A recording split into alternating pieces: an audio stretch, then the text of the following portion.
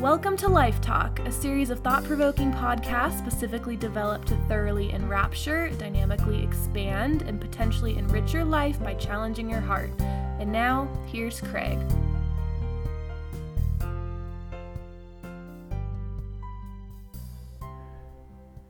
When it comes to love, the classic question is, what is it?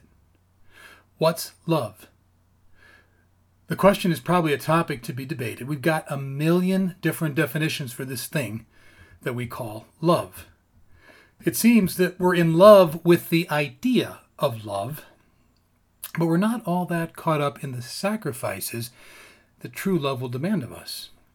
And so we craft and we carve and we contort love to be something that we love, but something that we don't love so much that it demands much of us.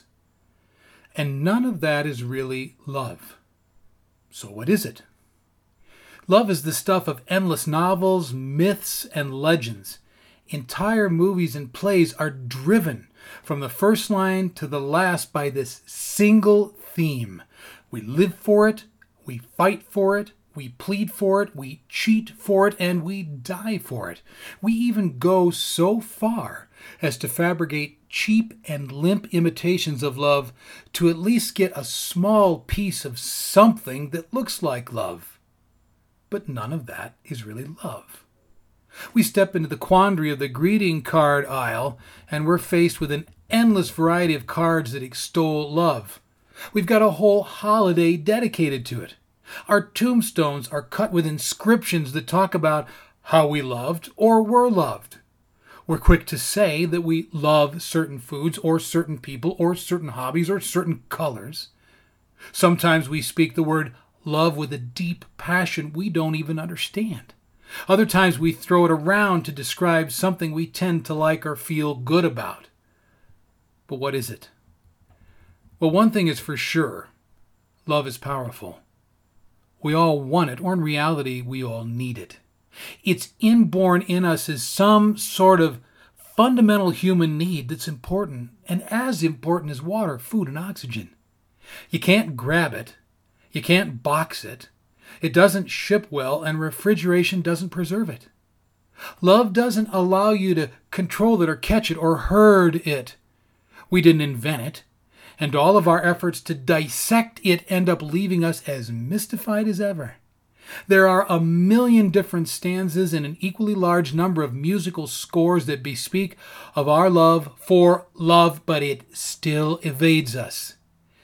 It's abundantly clear that we're in love with love, but what in the world is it? Well, because love is powerful, we also fear it. While love can lift us up to unimaginable heights, it can also drop us to equally unimaginable depths. The greatest pain that we can feel is often the pain associated with love. Love gone wrong and turned inside out results in horrifically horrific things like abandonment, betrayal, injustice, treachery, infidelity, abuse, exploitation, and more. Yes, we love love, but love turned sour and turned back on itself can be devastating beyond comprehension. Therefore, there's a side of us that fears love as well. So what is this thing that we call love? Well, the debate rages on around a central question. Is love a feeling or a decision? The advocates seem committed to one side or the other. The argument plays out as one of those either-or types that love must be either an emotion or a decision. It has to be one or the other, so the field of opinion seems to fall. Well, we can say with some certainty that love is a deep human emotion where the most fundamental of our passions are stirred. I think we'd all agree on that.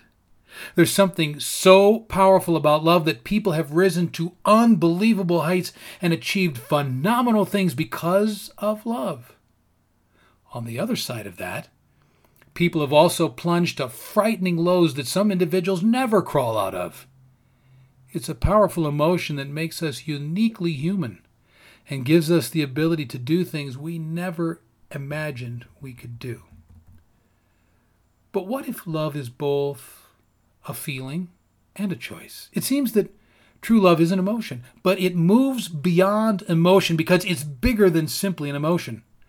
I would suggest that love starts as an emotion, but the strength of the emotion itself compels us to make choices and take actions that are more than just emotionally based. Emotion can falter when things get difficult, or other more negative emotions can begin to take over in the tough times. Love is powerful, but it's also fragile. It seems that love in its greatest moments is an emotion that prompts a decision to stick with that emotion even when life or circumstances kill the emotion.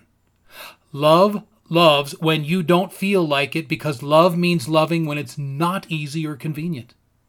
True love means sticking with the decision to love even when there are plenty of other easier or less painful choices. Love means that we remain committed to loving even at the times when the emotion is so diminished or altogether missing that we can't feel it at all. Love hangs in there even when there seems to be no good reason to hang in there. That's what makes love what it is. Love might be better defined by a benchmark of sorts rather than a strict definition. I think the best benchmark is recorded in the Bible when it says, "Greater love has no man than this, that a man lay down his life for his friends." Love means putting the interest of someone else ahead of our own, regardless of what it costs us to do that. Love knows nothing of short hauls because it has committed itself for the long haul. It's that all or nothing kind of thing that doesn't leave us some sort of middle ground to fiddle around with. You're in or you're out. You're completely sold out, so there's no way that you can sell out. Love won't tolerate anything else. That kind of benchmark can certainly be motivated by emotion, but at some point it becomes so costly that it becomes a decision. We choose. We choose when it hurts to choose. We choose when the choice may cost us dearly. We choose when not choosing seems the better choice. But that's what love is, and that's what it does. Love is about investing in the best interest of another without regard to our own interest, despite the cost to our own interests. And that decision is immovably rooted in a profoundly deep emotion that sustains such a decision at all costs. That's love. And you won't find that in a Hallmark card or a song or a script. And then there's one final thing about real love that makes it unique. Maybe it's the most important thing.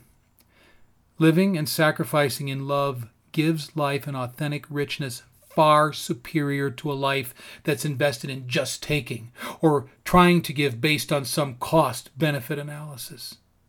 Love is first and foremost about how it helps someone else. But in sacrificing for someone else, something powerful returns to us. Love kind of splashes back on us. It will eventually come full circle, possessing more than what we'd sent it out with. That's enriching in ways that are truly great. Love, and it will return. Love, and you will be loved. Love, and you'll end up falling in love. And that's what love is.